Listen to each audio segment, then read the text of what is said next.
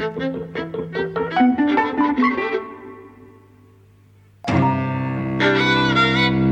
and welcome to Eavesdropping at the Movies. I'm Mike. And I'm Jose. And we've just been to see The Irishman. Massive, epic gangster film that I had no idea was 3.5 hours long until you told me. How did you miss that? I didn't know all over the news. No, because, well, yeah, I don't watch the news. I didn't know anything about it. I knew it was Scorsese, I knew it was a big gangster thing, and I knew there was de-aging in it. And I knew, obviously, it was Netflix, and we just... I said, maybe there'll be this, maybe they'll show it in the cinema, because they did with Annihilation, which Netflix bought. Yes. What's his name film? And the Everyman was showing it, as they did with Annihilation, so we bought tickets immediately. Yes. And then just before going out today, you said it's 3.5 hours long. I said, what? Who needs it? But I am willing to, kind of eat my words and say that I think by the last half hour, the length is justified. Although I was entertained throughout. Oh, so was actually. I. Yeah. I looked at my watch twice, but that was more to get a sense of where are we in this 3.5 hour journey, rather than that I was bored or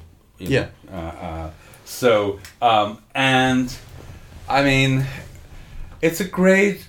It's one of the sad ironies of life that it's a Netflix film, because I think it's almost like a film that's made for the cinema, right? I just enjoyed the audience interaction so much. I love those old ladies at the beginning. What did they say next to?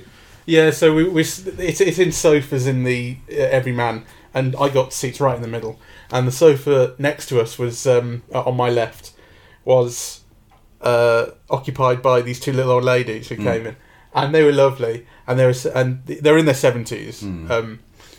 And the one said to the other, if I fall asleep, wake me if I snore. And then at the end, because he went out to buy some stuff from Tesco, and I hung around and I was chatting to him at the end, and the one said that she had fallen asleep, but because she hadn't snored, she didn't wake her up. So. Because you see, I kind of kept my ears open, and the thing is, I thought they were responding to everything. They were. They absolutely were, but one of them also, for a little bit, just had a nap. Oh, right, okay. But no, they loved it. And I think one of the things that is really brilliant about the film is how funny it is. It's so funny. It's like people maybe don't give Scorsese the credit for his comedy direction. I thought just the narration of it was brilliant, right? It's almost like he uses every aspect. So, kind of there are flashbacks, and then there's almost like a contradiction of what someone is saying, and then kind of you see somebody very lively, and then those things about he was killed with 3 bullets in 1980 or whatever, right? In front of his house, right? And this one lived to old age. He died of prostate cancer or whatever. That was just brilliant, really. It's like you're getting kind of all of these perspectives in this really smooth narration, but that is also kind of so complex and interesting and witty. It's a film that is kind of about... It's a complex film, because on the one hand, it's about unions and gangsters, and the similarity and the interconnection between, gangsters and unions and politicians, right? And how they're all kind of embroiled together. The Kennedys kind of, feature in the background of all of this. And on the other hand, it's kind of just funny, really. It's about, when it comes to the ways in which these various people are categorised and organised, it's really about structures of power. Yes. And how people want to hold on to power and how people do hold on to power. And the thing that was most interesting to me about it, and I suppose we should say spoilers are going to come up, because and it's worth seeing it at the cinema. Yeah. Because we were saying just before we went out as well, if 3.5 hours is kind of daunting, but you would never watch it on Netflix. You'd never keep your attention on the film for that. And also, just some things will not work. There's a whole tour de force performance by Al Pacino. I think this has to be one of his greatest performances, really. And really, I think, the performances are almost all tremendous in this film, but I think his rises above the rest. Yeah, he steals every scene he's in, he stands above. That's right. And, there's a whole relay of close-ups, medium close-ups, where he gets laughs, just by looking, by the way he looks, right, at the audience in the film, right? And so it's something that's almost not built into the narrative that he achieves, right? Just through kind of what he does, and it's just absolutely brilliant. Acting is reacting, and you know, I don't think. Well, certainly I have a huge TV, and I just don't think I would get the nuance and the detail of his eyes and his to be able to kind of respond like that.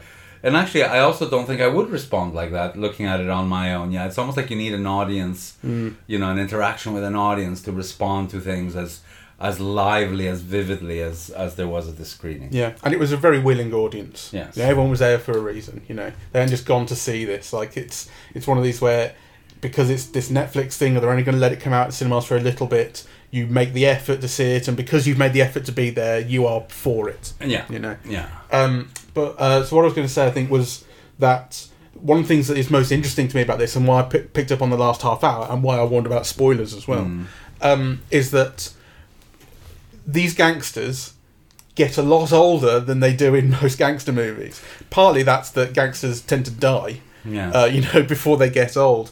But the reason that I say, you know, it kind of pays off by then is because for most of the film, as much as I was enjoying it, I was kind of questioning, where's this going to lead to? It's clearly doing this take you through a life thing, and also clearly it's not going to end in Rob De Niro's death as a young man, because the framing device is him in an old people's home at the age of like 80. So you know that he's the one who's going to survive. Yeah, and it's his reflections on his past that the film is kind of taking you through, and I was really amazed at how the film transforms into this kind of really elegiac, melancholy, sort of slow thing at the end about the debts that we build up and have to pay. Like by the end, you're thinking, with Rob De Niro sat in his room, in his wheelchair with no one around, the priest's not even going to be there for Christmas. You think, what is a life? You know, what is this life that he's made himself? He's lost everyone, basically. Everyone, you know, all the gangsters and friends that he had, either they died, you know, in violence, or they've died just by getting old too, and he's just happens to be outliving them. I know, though. But his family's driven away. I just suspect if you live long enough, that's what will happen. People die. Well, yeah. You know, though, yeah. But he also driven his family away, and that's really pinpointed in the end. Anna Paquin plays his eldest daughter, and the day that he kills Jimmy Hoffa, this is what the film tells us, no one actually knows how Jimmy Hoffa died, and so this is kind of based on real events, and it's also based on a book about those real events. So, you know, it's there's a kind of alternate or sort of supposed history, I suppose, going on in this. The day that he kills Jimmy Hoffa, though she doesn't know it exactly, is the last day that she speaks to him. It's kind of come too far. Because she knows. Yeah, she does.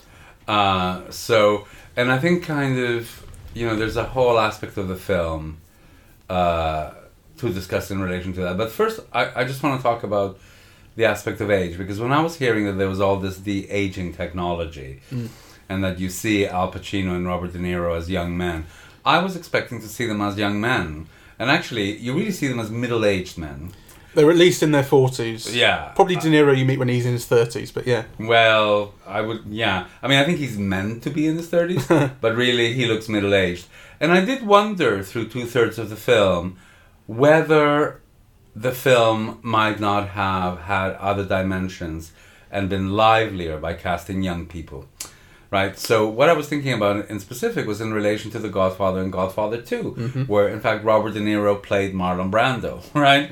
You know, and actually kind of made his career out of playing the same character that Marlon Brando did, as well.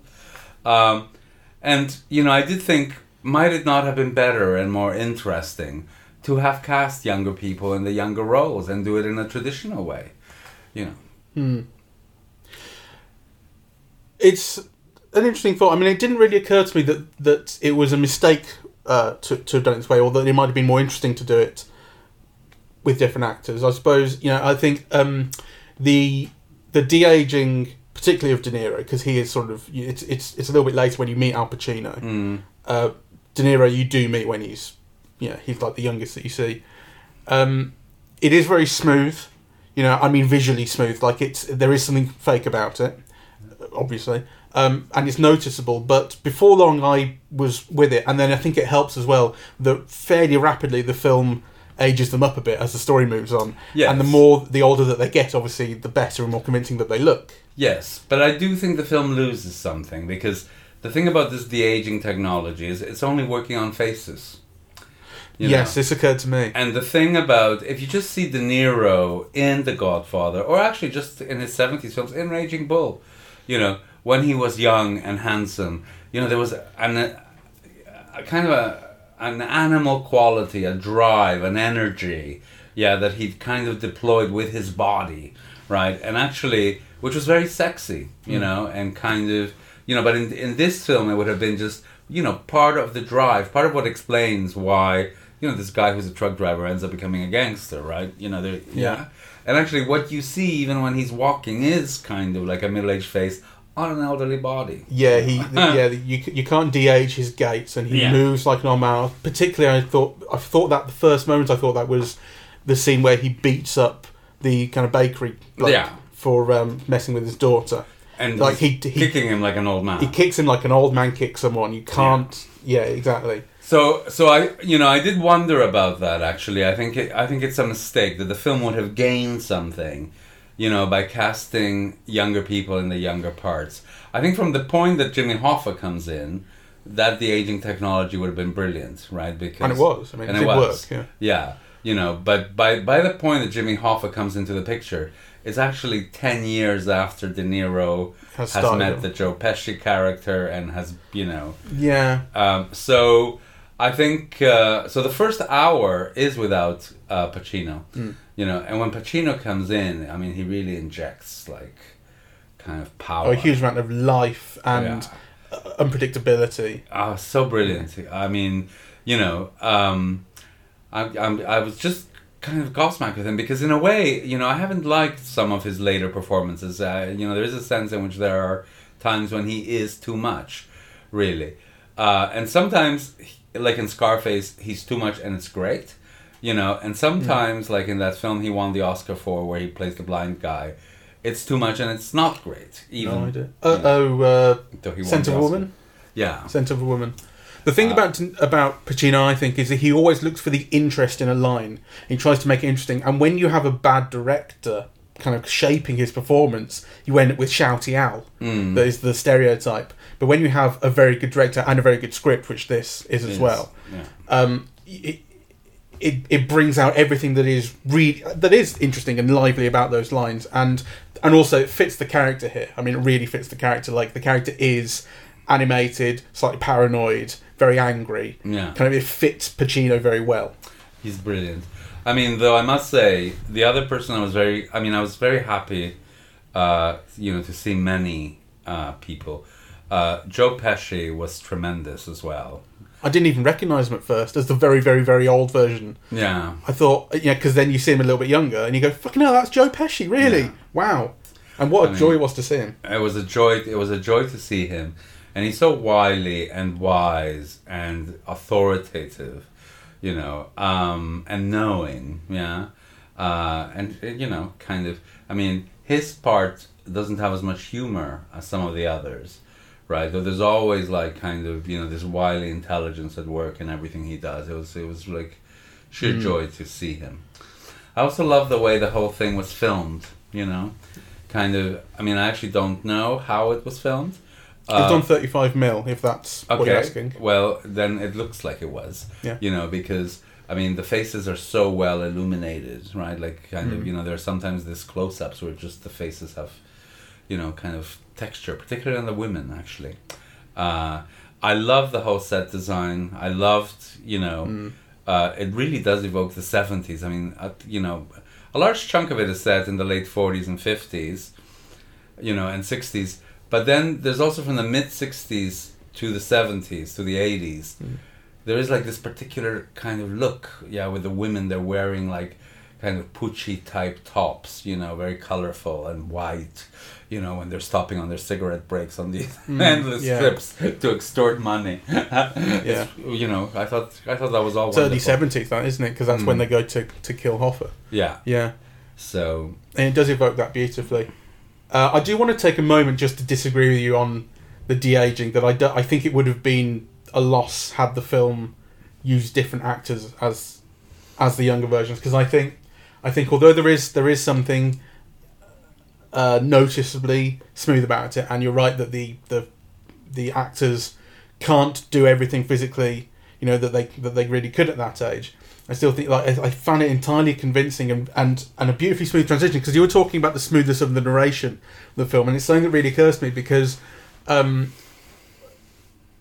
was thinking about The Wolf of Wall Street, because that's 3 hours, and I never batted an eyelid at that. So I thought, I'm being a bit unfair here saying 3.5 hours. Oh God, how dare you? I love The Wolf of Wall Street, and that's 3 hours long, and that's a film that really is unbelievably smooth, and it's like you can't think of how. What I try and think of, and what I tried to concentrate on here, was how Scorsese gets into and out of scenes and makes those transitions.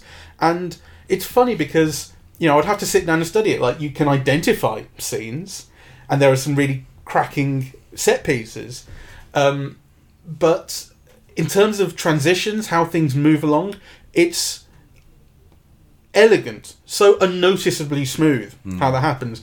And I think that one of the reasons that works in this in particular is that he isn't changing actors. Well, I don't know. I mean, again, my reference point here is The Godfather 2. And I think Scorsese could have done something, just with casting younger actors in the Joe Pesci and Robert De Niro parts. Yeah. Do you not also think that you would be going, I'm waiting for the main story to start while I'm not looking at the stars here? No more than you're waiting for Al Pacino to appear. I mean, right. And actually that could have given like some great chance to a young actor, actually. And really, I think the parts needed. So kind of just to be fair, all of those opening sequences with Robert De Niro meeting him at the petrol station, and then how he slowly becomes embroiled in a life of crime, and the killing of people and the kicking of people and so on. It requires a young man, right? And actually, I think a young man would have brought an energy and a drive and a sexiness and a way of moving. Yeah, that kind of the de-aging face doesn't make up for it. And actually, I think it's kind of slightly offensive. So this is kind of a critique of Scorsese in a way, because it is. And, he is brilliant with actors. So it surprises me, that he's only paying lip service to what actors do. And actors, even in cinema, are much more than their faces. And that is really it's noticeable. It occurred to me that the story would have probably been told in a different way had these not been 60, 70-year-old men. I don't know exactly how old they are, but they're old guys. Were they age appropriate actors, they would be more by way of action, because actually a lot of scenes involve just walking to a table, sitting down, having a conversation. Yes. And not moving very much most of the time, which is why that scene where he beats up the guy was stood out to me, because you saw this guy's a 70-year-old guy, and he can't move as he should be able to. But that concentration on dialogue, conversations, just those kind of personal interactions, is where the film shines, because that's where I thought there will be something really lost here with the de-aging, that the smoothing of wrinkles and things like that. You'll lose the essence of these performances, and I don't think it does. No, I agree with that. And actually, it was very interesting how De Niro is also brilliant. And he is so De Niro. Like, you see, in a way, all his mannerisms and so on. Right, like, it is noticeably De Niro. And yet he brings kind of like, this humor and these layers and this doubt. And, kind of, he's really very good at kind of like extracting like everything there is to extract from that part. I'm not sure about the moment where he betrays Hoffa, though. I kind of... that whole sequence, or is there a moment in it you're thinking of? I'm thinking of, several moments actually, because it's all part of the same scene. So the moment where the Joe Pesci character asks him to do it, then the moment that he's in the car with Pacino, the moment where he actually commits it, which I think, and then the moment where he speaks to Hoffa's wife. I think all of those moments, I would have liked more of a sense of guilt or, pain or doubt or, because they're from the point of view of the narrative, it's a moment of betrayal. Here's somebody who's done so much for him, who he owes so much to, and he's been asked to kill him.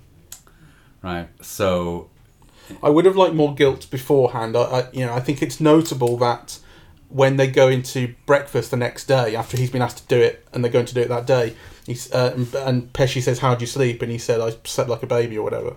I thought, well, that line's got to mean something, right? Like, what? How can he sleep that well? Is he lying? I don't know.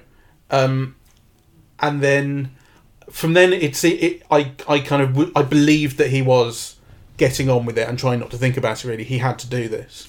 Well, and then that phone call I thought was fantastic. I think you do hear in his voice, with the stammering and the stuttering and not really being able to say anything, guilt and unsureness. And then by the time at the end when he's talking to the priest and he says, "Who makes a phone call like that?"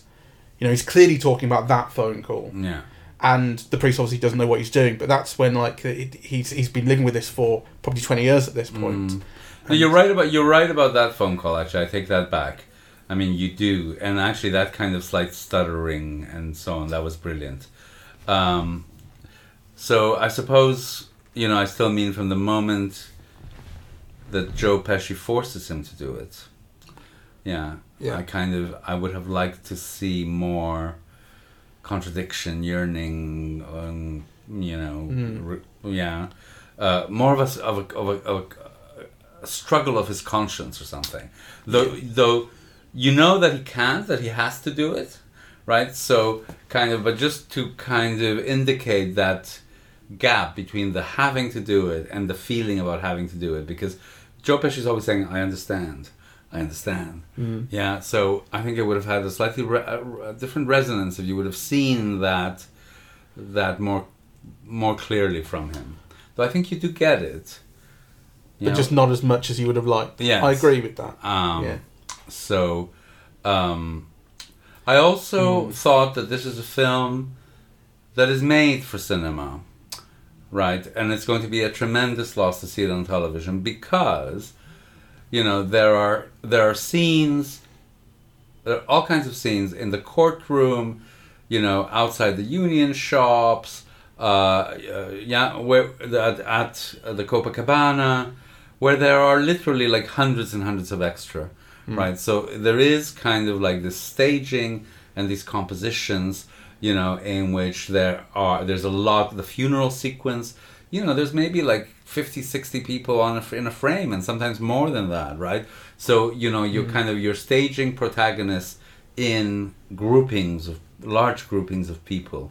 And I think that will invariably also be a loss. Yeah, there's some really beautiful blocking. I love seeing Harvey Keitel. The moment that Harvey Keitel appeared, you think, this is almost like elegiac for all of Martin Scorsese's oeuvre. Because when I think of his work, really the faces that come to mind are Harvey Keitel's and Robert De Niro's and Joe Pesci's, right? And then, there's also a kind of brilliant casting, whoever did it. Because again, you see those faces that you associate, well, actually also with Coppola and the Godfather films, but very much with Scorsese, which are like these squat Italian faces, kind of, faces of ordinary people, but almost kind of cartoonily so. So the film kind of evokes, a kind of a career and, not just, the narrative. And that moment where Harvey Keitel comes in was the moment that kind of crystallized that for me. Yeah. And that's kind of what I thought about the overall narrative, which I know you just said to ignore, but like that is kind of what it is. Like I'm not as familiar with Scorsese's films as I could be. I've seen a few, but I haven't seen his whole lot of or gangster films either. But like I said, these are people who you don't tend to see as very, very old men. These are people whose stories end in their 40s or 50s, and usually they die at some point. And and the idea of the character looking back is tied up with the film, Jan Scorsese. Yeah. Looking back at his signature genre. Yeah. And actually one of the things, I would love to study this film and not just see it, because, I became conscious that, the mise en scène is so dense, right? Like, and purposeful and so on. So, there were moments, sometimes scenes take place in front of a movie theater, right? And you're conscious that, he's paying kind of homage to the period as well as kind of commenting on what's going on. So I noticed the Three Faces of Eve in the late 50s, right? I think that the moment where they meet Hoffa. And then there was Party Girl, the Nicholas Ray film. And then The Shootist, which is actually, that film where John Wayne dies. I think it might be his last film with, Lauren Bacall and James Stewart. Right. Right. Yeah, so kind of, and those are just like little moments that I caught because I was so embroiled in the narrative and the acting that you're not kind of quite paying attention to all the things that are meant to be unconscious kind of in the background. But I'd love to pay more attention to that as well, actually. Well, are you saying, I don't know the films, so are you saying that these films have a commonality in they are somehow to do with the end of things? No, not in that sense. But, Three Faces of Eve is about a woman who has three personalities. Right. Right, and it's kind of, personality disorder, right? Yeah, she's different things to different people. Party Girl is a Nicholas Ray film, also about gangsters, right? So, so, there's kind of, I think there is some, the films are not chosen by accident, Yeah. So I kind of, I'd like to just analyze that a bit more closely. You were saying initially that the films are about structures of power and kind of and hierarchies and people kind of, wanting to hold on to them. But is that true just of Jimmy Hoffa, or do you see that to be true? Yeah, I think it's true. It really struck me that it was true of Russ, the character that Joe Pesci plays. I think throughout, he's never one of the big dogs, but he's always someone that is respected by the kind of people around him, and he's someone who knows how to hang on to that position. And he's ready to drop someone, for instance, if they become sort of toxic or difficult or whatever. Like so at the end, he says, "I didn't want this to happen to Jimmy Hoffa," but obviously he didn't have the relationship with him that De Niro's character does. So he's kind of apologetic, but he does say, "I chose him over us. Yes. Fuck him." And that is kind of him throughout. Like he survives. He survives, and not against the odds, right? It's not like he's constantly having to look out for himself. He just knows where to place himself. Yeah, he's smart. Exactly. Right. And wily, like you said. And wily, but also humble, right? Because the contrast between him and Hoffa is that Hoffa's really full of himself, right? Like, I mean, the whole thing about people being on time and keeping him waiting, and it is about being top dog all the time, right? Yeah. Whereas Joe Pesci operates kind of in the background, like you said. Yeah, he's pulling strings. He knows who's who. He knows what's what, right? But he doesn't also put his face over the parapet. Yeah, he's not. Yeah. He's always kind of. He's happy to be background. Yeah. Yeah. I mean, I suppose it didn't occur to me about there being a thematic relationship between unions and the mob. Obviously, they are directly related. Hoffa is in. He's involved with gangsters, even if he doesn't exactly qualify as one himself. Built with the Teamsters pension fund, right? So they're clearly completely intertwined. But as far as sort of members of unions go, you only see him, and you see the kind of the leader of the competing union, played by Stephen Graham. Yes. The Jew that they keep referring to, the little guy.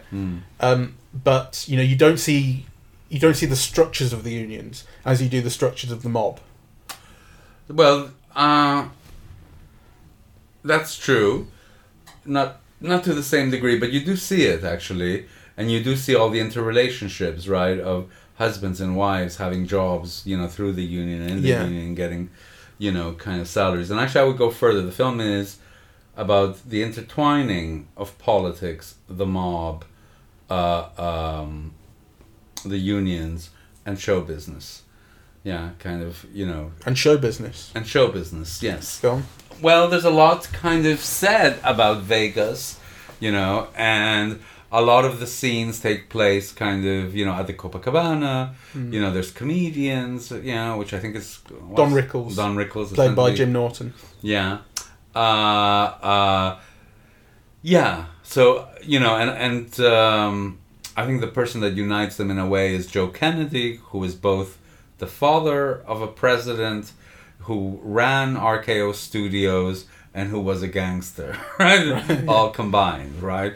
So I think kind of, the film is a commentary on that, actually. It's certainly intertwined. You do notice every now and again when there's some get-together, there's the mayor there, or, he's in someone's pocket constantly, and there is a mention of that, at the very least. Yeah. So yeah, it's a kind of holistic view of the way that those structures intertwine and maintain power and trade power. It's such a smart film.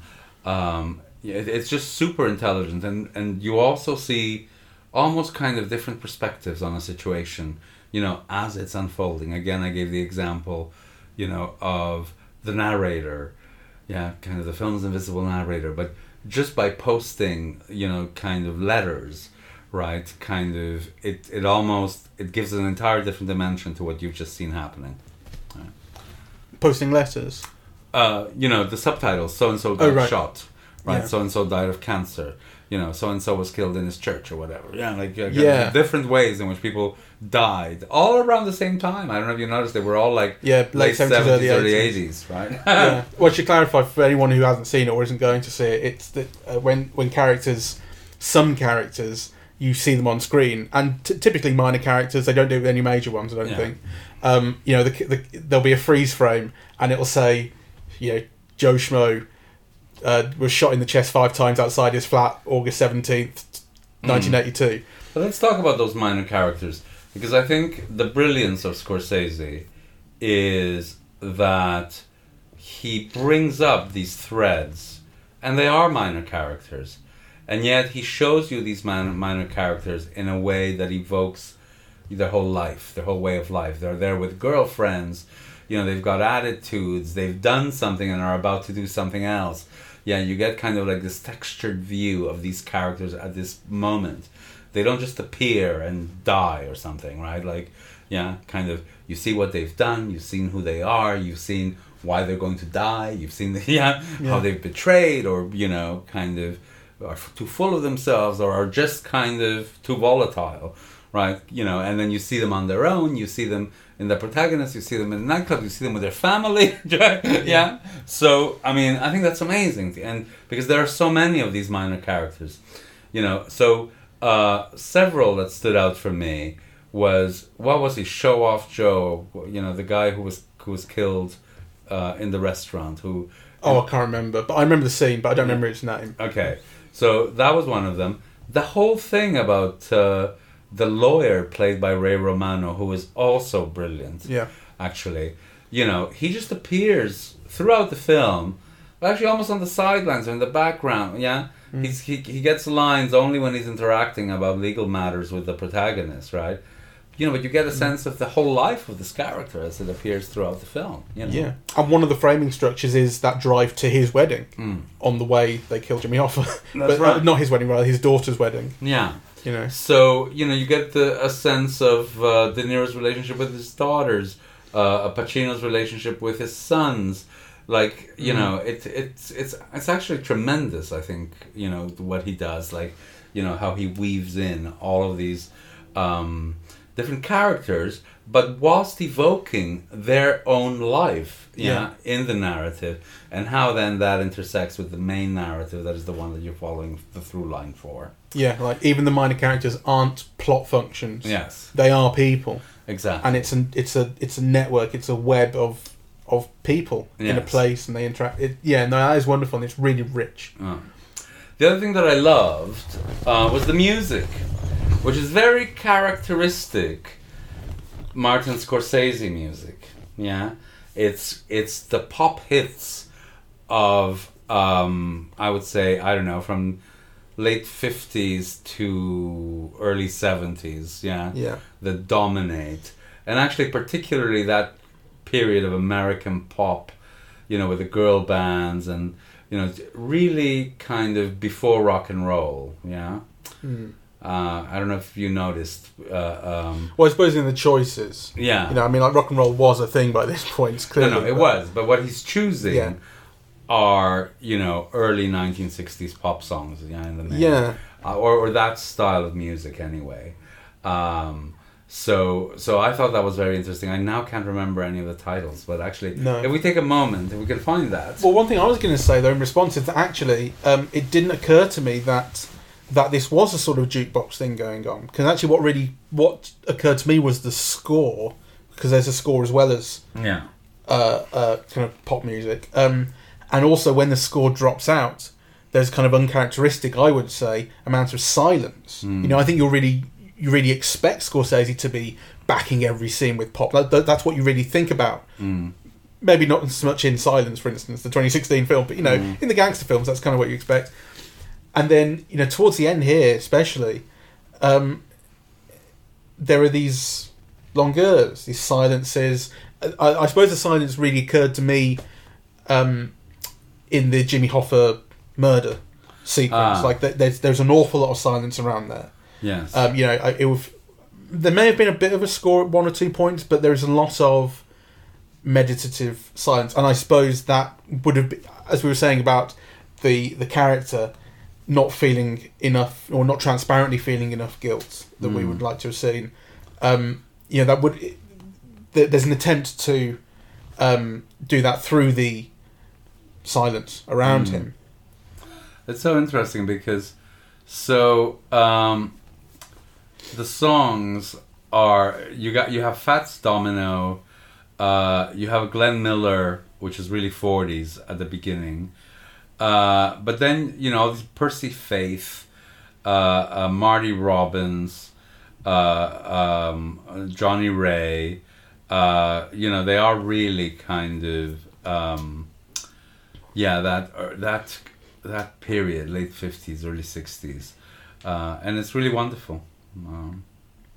And it ends. The music at the end, is more like salsa, isn't it? Yeah, kind of. I don't remember. Anyway, I love the. You mean during the closing credits? No, not during the. I think it's almost during the murder where it starts. Da da da. Yeah, like. Oh right. I must say I don't remember. To be honest. Anyway. Yeah, there you go. I also want to think about the composition of certain scenes, because like we've talked about, I suppose the kind of overall structure to the overall themes, but there are individual scenes that just absolutely shine, and they are these set pieces, that I referred to, where these aren't necessarily set pieces of action; these are set pieces of conflict and dialogue. So particularly Al Pacino, and his various conflicts with the Stephen Graham character, where they have that argument about you were late and I want you to apologise to me for what you said when we were in prison and such, and these are scenes about jostling for power and position and I suppose sort of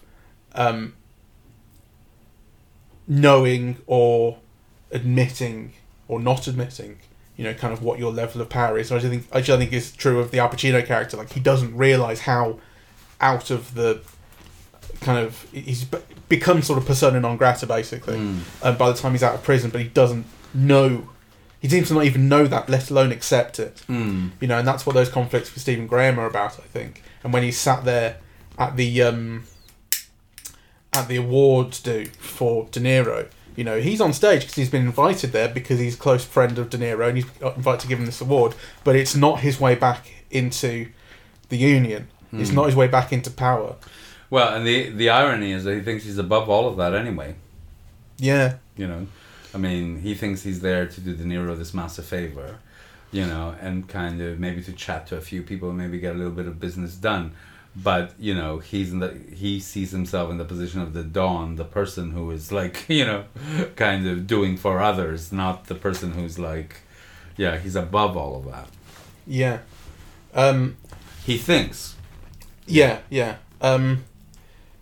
Well, he certainly I think he does think of himself as needing to get back into it, though. Like, he knows obviously that he's not in charge, because he's not. Well, so because I think when he gives that speech and he gets people chanting Hoffa, that is like that's him turning it into a rally for votes, isn't it? It is. But he's got this whole thing about the union belonging to him. Yeah. Right. So he's clearly doesn't have his job back, so he's not. But actually, he still thinks that he wields more power and all of that than anybody else. And in a certain sense, you get the sense that he does, because part of the plot point is he's blocking money. So he's not without power, right? But just not the amount of power that he had previously, and he's unaware of the extent. Yeah. Yeah. To which he's not. He's no longer a player. Exactly. But I suppose I was getting off the point because I did want to think about those individual scenes that kind of led me off the path a bit. Like, I wanted to think about, I suppose, how beautifully self-contained they are, that these scenes have stakes and they have winners and losers, and that they are so funny. Yeah. Hugely funny. And this is character sort of comedy that comes out of conflict. So Al Pacino getting very pissed off with other people. It's constantly funny. Yeah. I think De Niro being recessive, whilst also, he doesn't say much, he doesn't want to say much. He always wants to smooth the situation. Yeah, he says as little as possible, and when he says something, it is to create a bridge, in a very understated way. I mean, all of that is kind of tremendous, and it's funny. It struck me, actually, because we were talking about in Maleficent 2, the male characters in that dinner scene wanting to kind of recede into the background and just wanting to avoid things, and I don't think that works at all.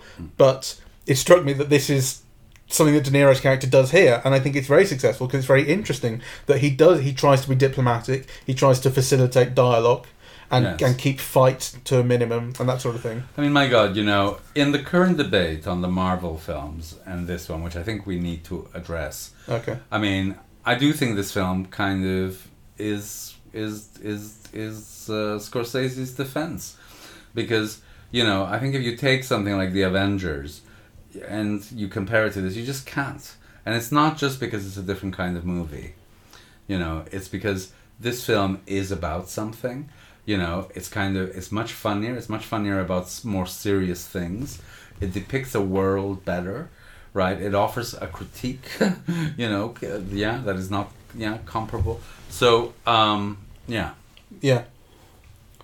No, I don't want to say anything more than that. I mean, I'm also not, I love the comic book films, actually.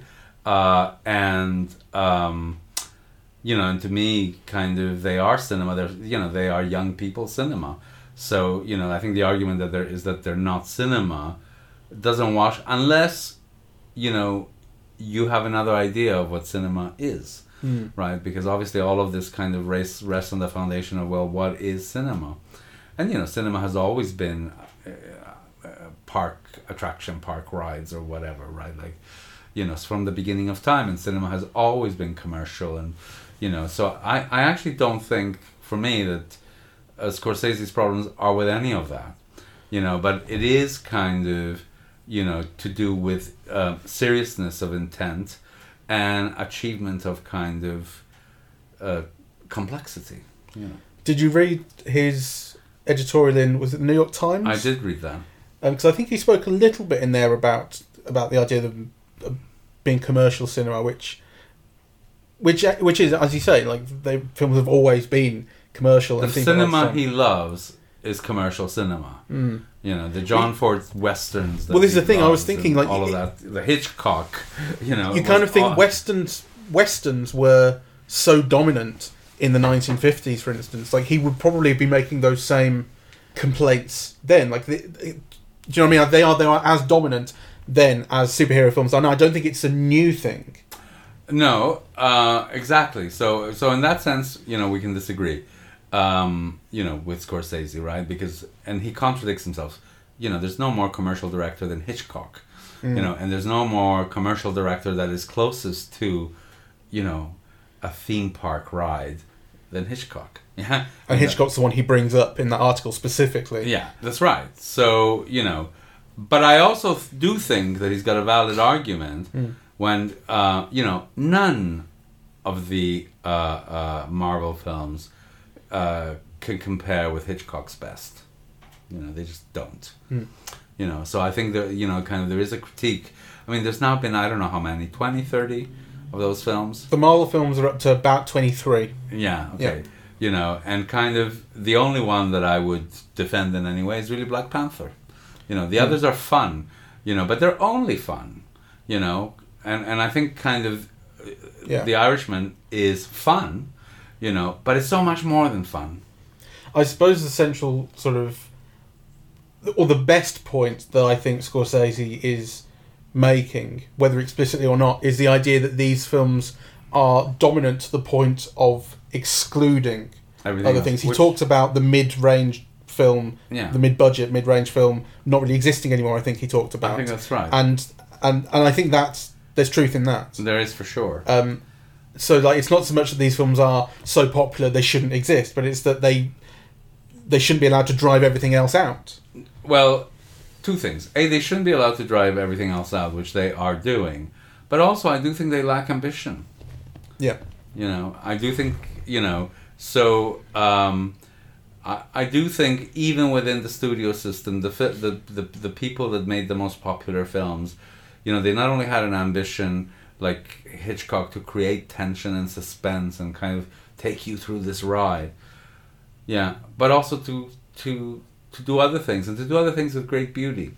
So, and I don't think that this thing about kind of critically commenting on the culture and so on or kind of being innovative with the form, or experimental with the form, or with narration, I don't think that's true in my view of the Marvel films, but the majority of the Marvel films. As I said, the only one I would kind of unconditionally defend is Black Panther. Black Panther really stands out for that reason, though, doesn't it? Yeah, and it's kind of, I mean, it's a lot of films that they've made, right? Yeah. Like, so it's and Maleficent, which we saw earlier today, is an example of that. Yeah, it's a dumb movie. Yeah, it's like if the Marvel films are products. Yes. Okay, Maleficent isn't Marvel; it's under Disney. But if the Marvel films are products, then Maleficent isn't even a good product. Yeah, that's right. But it's in the same genre. Yeah, big budget world, really corporate, a sop of themes of identity and belonging. But it's really a sop, really kind of very badly worked through. So I mean, I do think that this film in particular, and actually, I mean, his whole career as a filmmaker is a shining defense of a particular kind of cinema, which is not the only cinema. But he's made a film for Netflix, which is not cinema, less so than Marvel. Well, this thing about what is cinema and what isn't is like so fraught. I kind of, I mean, I would not say that any of these things are not cinema. I mean, to me, they kind of clearly are. Sure. Right. But it's not being shown in cinemas very widely. But it is being shown in cinemas. Some, but it's limited release even in the US. I think the interesting thing, because I have an issue with, people who proudly proclaim that they never go out to the pictures, but kind of can't stop talking about movies, and I think Scorsese basically said, I don't know of a single filmmaker who does not prefer to have his films being seen on a big screen, and in a cinema. Kind of the benefits are obvious: the social dimension, and kind of the size of the screen, and kind of all of those things. If you think that cinema is an art, then actually size, luminosity, kind of all of those things matter. And actually, I also think that an audience matters. But then what that brings me back to is he's made a film for Netflix. But he's made a film for Netflix, that is kind of being screened theatrically, that could be screened theatrically in the future. A little bit. Well, I mean, that has more to do with the status of exhibition than, with the kind of film that he's doing. I actually think if he had made the film for Netflix in an artistic sense rather than, as a contract, he wouldn't have done it the way that he has. He wouldn't have had those big crowd scenes, because actually you don't see them very well in a small screen.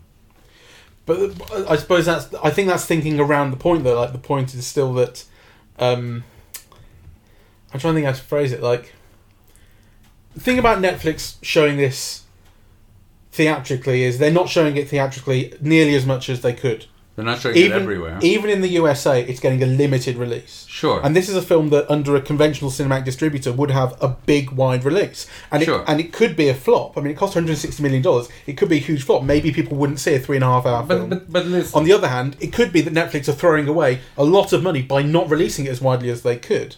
Possibly. Which means that they're making a point.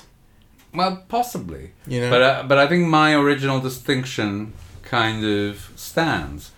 There's a difference between how you get your film financed, right, and, whether the filmmakers are making it with a big screen, with a theatrical release and a big screen in mind or not. And actually, you see the evidence in your screens all the time. No, I agree with that, like the aesthetic. But he didn't have to agree to make this film for Netflix when they stepped in. How do we know? It might not have been made otherwise. No, so he didn't have to agree to make it with Netflix. But then that's to say that they wouldn't be made. I don't understand your point at all. Well, my point... If you make it, it can be shown in cinemas, and it can be shown in cinemas in all kinds of contexts.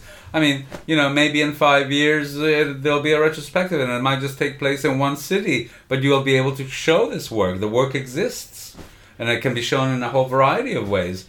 It would be stupid to say, I prefer not to make it than to make it, with Netflix money. I mean, filmmakers make movies with gangster money and dictators' money. What, you're not going to accept Netflix to make your movie? No, gangster and dictator's money doesn't... Yeah, but the gangster and dictator money doesn't tend to come with the proviso that this is going to be streamed online and shown in cinemas as little as possible.